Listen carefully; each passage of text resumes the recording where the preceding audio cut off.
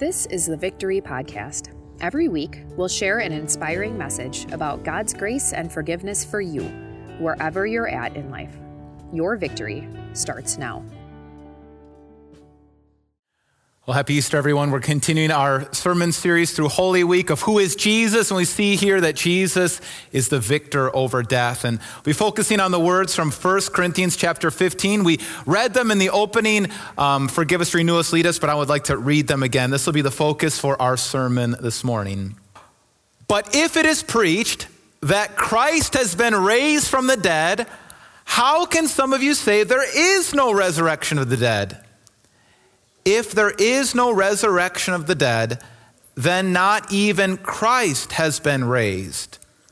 And if Christ has not been raised, your faith is futile. You are still in your sins. Then those who have fallen asleep in Christ are lost. If only for this life we have hope in Christ, we are of all people most to be pitied. But Christ has indeed been raised from the dead, the first fruits of those who have fallen asleep. For since death came through a man, the resurrection of the dead comes also through a man. For as in Adam all die, so in Christ all will be made alive. But each in turn, Christ, the first fruits, then when he comes, those who belong to him. Then the end will come when he hands over the kingdom to God the Father after he has destroyed all dominion, authority, and power, for he must reign until he has put all his enemies under his feet. The last enemy to be destroyed is death. Death has been swallowed up in victory. Where, O death, is your victory? Where, O death, is your sting? The sting of death is sin, and the power of sin is the law. But thanks be to God, he gives us the victory through our Lord Jesus Christ. Therefore, my dear brothers and sisters, stand firm, let nothing move you. Always give yourselves fully to the work of the Lord, because you know that your labor in the Lord is not in vain. This is the word of the Lord. Let's pray. Lord God, we thank you for gathering us in person and online to hear your word. I pray, Lord God, that we would receive your word, that your Holy Spirit would give us ears to hear and hearts to believe your good news, and then lead us to live lives of celebration. Holy Spirit, I pray that nothing I do would get in the way of your good work. In your name we pray, amen. Why are we so good at celebrating Christmas compared to how we celebrate Easter? I mean, why are we better at celebrating Christmas? Think about what we do for Christmas. The day after Thanksgiving, we go out and buy Christmas gifts, right? And we start putting up our Christmas tree and Christmas lights and start making Christmas cookies and have people over, have Christmas parties. It's like a whole month of celebration. But then when it comes to Easter, what do? Maybe boil a few eggs and have some people over for one day maybe? Why is that? Why are we so much better at celebrating Christmas than celebrating Easter? Well, I think one of the reasons is we have a category for Christmas. Christmas is basically a birthday party for Jesus. And we know how to celebrate birthday parties, right? You have some friends over, you put up some decorations, you have some snacks, and you celebrate a birthday party. And it's because it's Jesus' birthday, it's worth celebrating for a whole month. But when it comes to Easter, we really don't have a category for Easter. I mean, what are we celebrating on Easter? We're celebrating the resurrection of Jesus. And how do you celebrate somebody's resurrection? It doesn't make much sense. I mean, it seems like a pretty great trick that he was dead and then 3 days later he came back to life. It's something that Harry Houdini or David Copperfield were never able to pull off. But how do you celebrate it, and why celebrate, and why is it such a big deal, and what does it mean for me in my everyday life? So that's a question I want to answer this morning is, why celebrate Easter? Why celebrate? And to answer that question, we're going to go back to our reading from 1 Corinthians chapter 15. This was a letter written by the Apostle Paul to his church in Corinth, a city in Greece. And these were relatively new Christians, and there was a lot of excitement in this Christian church. They had lots of spiritual gifts, and there was a lot of excitement, but they also had a lot of dysfunction and a lot of problems going on in this church. And one of Paul's greatest concerns is they weren't celebrating Easter, that they weren't celebrating the resurrection. And so as he winds down his letter, he gives this long treatise on the importance of celebrating Easter and the importance of celebrating the resurrection. And so after he explains and proves that the resurrection happens, he talks about the witnesses of the resurrection. He now explains the importance of celebrating and his great concern for this Christian church. Verse 12 says this, "But if it is preached that Christ has been raised from the dead, how can some of you say there is no resurrection of the dead?" It seems like what was happening in the Corinthian church is some people were saying there is no resurrection. There is no final resurrection. We're never going to be raised from the dead, and Jesus is never going to raise our bodies or resurrect our world. There's no final resurrection. Now, why would they say that? Well, again, Corinth was a city in Greece, and they would have been steeped in Greek philosophy. And one of the Greek philosophers, one of the most well-known Greek philosophers who influenced the way they looked at the world was Plato. I don't know if you studied Plato in high school or college or remember anything about Plato's philosophy, but what he believed is that the body was unimportant. And what we did with our body really didn't matter. What really mattered is the soul. And so he separated your physical life from your spiritual life. And the goal of life was to escape the body and be a soul somewhere up in the heavens with the gods. And so when Paul preached this message, Jesus rose from the dead, the Corinthians would say, well, why would he want to do that? Why would he want to come back in the body?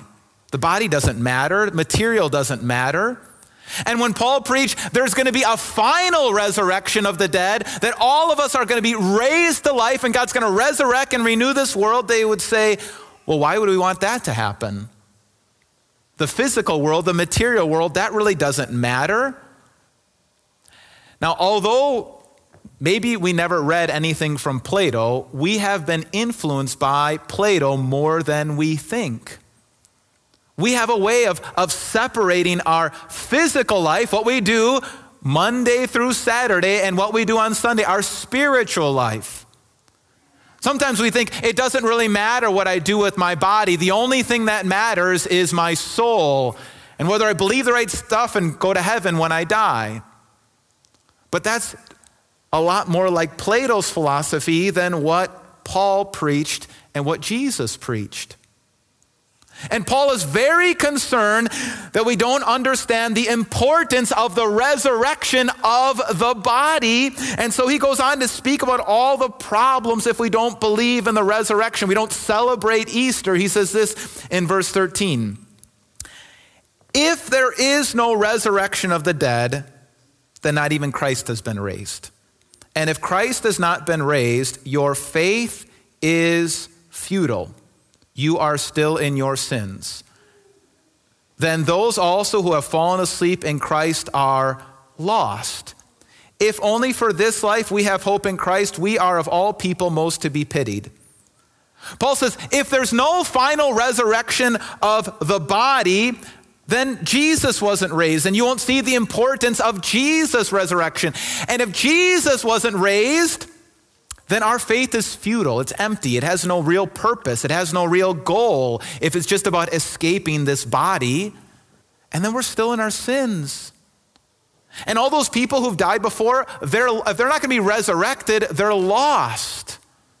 And if that is our faith, just about escaping the body, we don't see God's purpose in our bodies and the resurrection, he says we're wasting our time. We are of all people most to be pitied.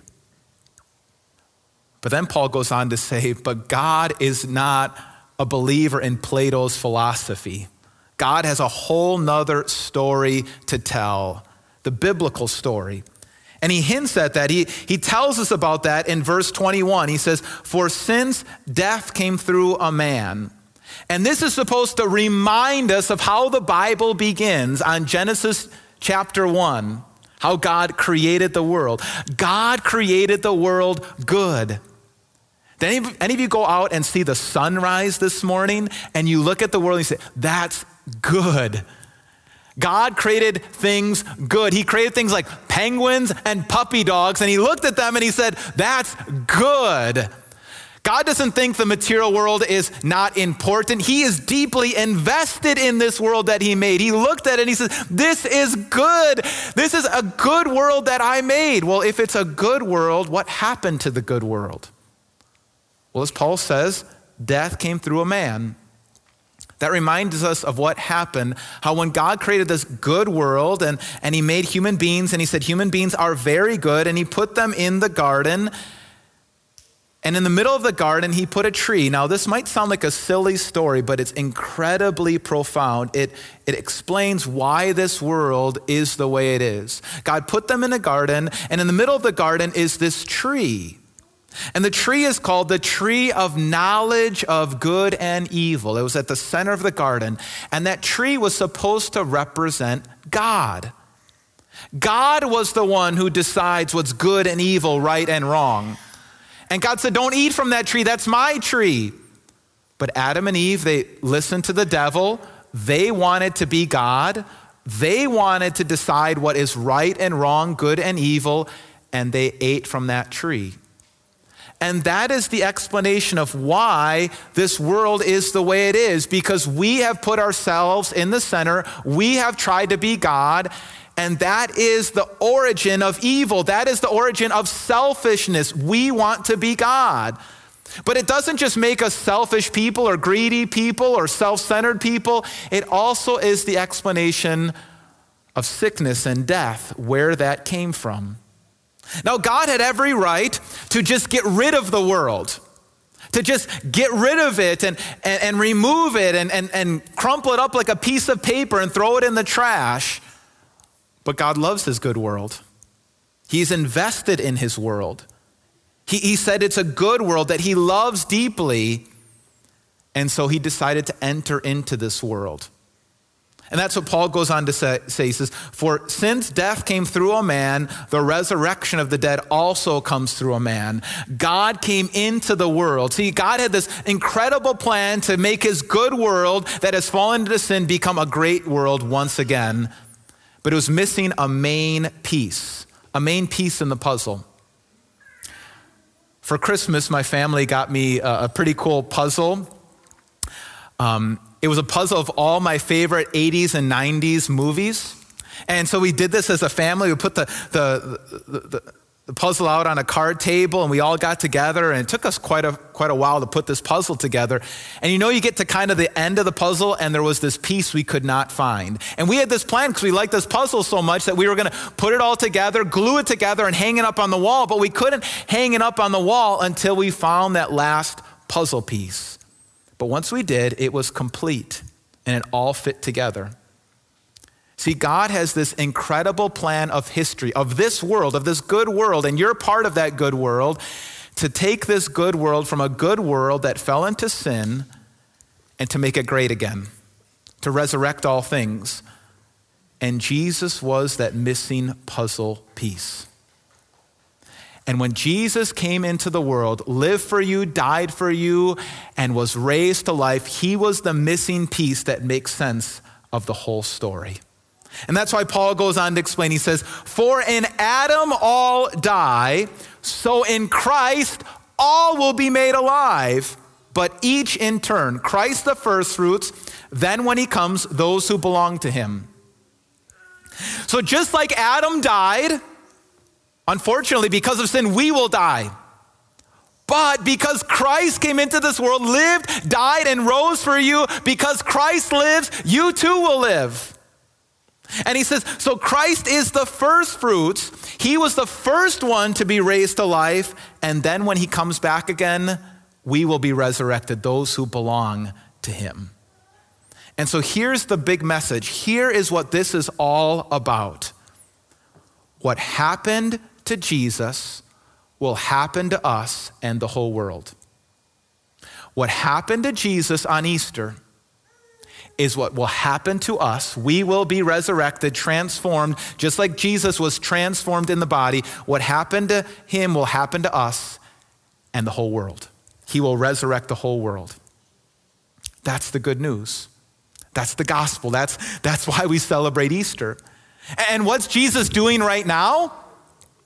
Jesus does not believe in Plato's philosophy. Jesus still has a body. He didn't get rid of his body. He was resurrected in the body, and now he sits at the right hand of the Father until the end will come. And that's what Paul says. Paul explains what Jesus is up to until he returns. He says, then the end will come when he hands over the kingdom to God the Father after he has destroyed all dominion, authority, and power. For he must reign until he has put all his enemies under his feet. The last enemy to be destroyed is death. What's Jesus doing right now? He is reigning. He is in charge. And as king, he is putting all of his enemies under his feet right now. And that begins by putting evil, the evil that is in our hearts, to destroy that. And so as Christians, every day we go to King Jesus and we repent of our sins, and he, through his grace, destroys the evil in us. And it's a lifelong process of him destroying all that is wrong. And then we join him on his mission to destroy evil in this world. That's why we stand up for those who've been abused and marginalized. We reach out to the poor. We bring down the proud and lift up the lowly. We reign with him, looking to destroy all that is evil, beginning with what's going on even in our own heart, until he comes back and finishes the job. And he destroys our last enemy, death itself, and resurrects us and resurrects our world. Now, when Paul thinks about this, he can't contain himself. He is so excited about Jesus' victory, he breaks out into spontaneous song, basically, quoting the Old Testament. He says, death has been swallowed up in victory. Where, O death, is your victory? Where, O death, is your sting? The sting of death is sin, and the power of sin is the law. But thanks be to God, he gives us the victory through our Lord Jesus Christ. Paul's one of those guys that's not afraid of death at all. I mean, what do you do with a guy like that who's not afraid of death? They tried to persecute him for his faith. They threw him in jail. They threatened him with death, but he didn't care. He said, you can take this life, but this body is going to be resurrected. And he was just kind of full of that kind of energy and excitement all the time, knowing that whatever happened to him, he would be resurrected. And then he teaches us what we should be doing today, celebrating. He says, thanks be to God who's given us the victory through our Lord Jesus Christ. And that's what I would encourage you to do. Celebrate Easter. Celebrate Easter. I know we probably haven't been planning on Easter like we do for Christmas, planning for a month to celebrate Easter, but it's not too late. The day's not over. I want to encourage you to celebrate Easter because Jesus has won the victory. He is the missing piece that fulfills the puzzle. I don't know how many of you were here for Ash Wednesday, but 40 days ago when we started the season of Lent on Ash Wednesday, I said, I encouraged us to follow that ancient practice of fasting, of maybe fasting from food or technology or anything that has an unhealthy control in your life in preparation for Holy Week. Well, if Lent is the season of fasting, Easter is the day of feasting. I was saying last night to our group who came and worshiped on Saturday night, it's not too late. Why don't you go out to Culver's afterwards or go to Kopp's and get the good custard, right, to celebrate. Go buy the good chocolate. Go have some fun today and celebrate because Jesus has won the victory. It's not too late to celebrate. In fact, we should celebrate so much that the people who don't know anything about Christianity, they're looking in, they're pressing their face against the glass, and they're seeing how we celebrate, and they want to be a part of the party, that we're not afraid of death because we believe Jesus is alive. Our sin has been canceled, death has been defeated, and he's coming back again. But this is such a big deal that we can't just confine our celebration to one day. That's what the early church found out. You see, for over 1,000 years, God's people had been celebrating or worshiping on Saturday. The Sabbath was a day of worship and rest. But because the resurrection of Jesus was such a big deal, they changed the day of worship from Saturday to Sunday. And that's a big deal because you know how hard it can be to change things in the church, right? And they changed that. They changed the day of worship from Saturday to Sunday because they knew that they wanted to worship Jesus and celebrate the resurrection all year long. So that's what I encourage you to do. Don't just confine your celebration to just today. This is too big of a deal to just confine your celebration to one day. Let's gather together week after week after week and make every Sunday a mini Easter Sunday celebration. Now, I love Christmas as much as the next person. Not as much as Pastor Bill. He celebrates Christmas better than anybody else that I know. And I don't think we should minimize that at all. I think we should celebrate Christmas as much as we ever have.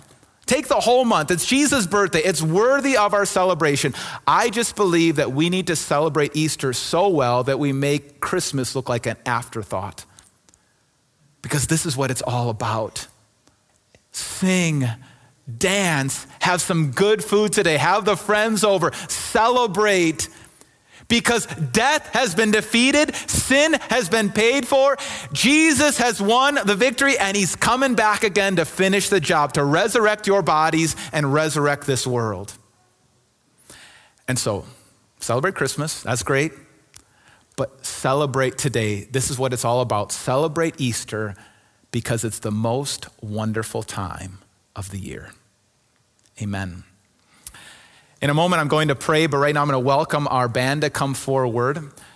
Usually at this time, we speak the words of the Apostles' Creed, but in keeping in line with the joy of Easter, we're going to sing the Apostles' Creed by singing We Believe. So I'll pray, and then we'll sing the Apostles' Creed with We Believe. Let's pray. Lord God, we believe in the resurrection. We believe that you're coming back again to renew all things. We believe that you rose and right now you are reigning. Help us to see the significance of your kingdom right now. Rule in us right now. Lead us to drive out evil out of our hearts and out of our world. Looking forward to the day you return and finish the job. Lord Jesus, lead us to celebrate. In your name we pray. Amen. Thanks for listening to the Victory Podcast, brought to you by Victory of the Lamb in Franklin, Wisconsin.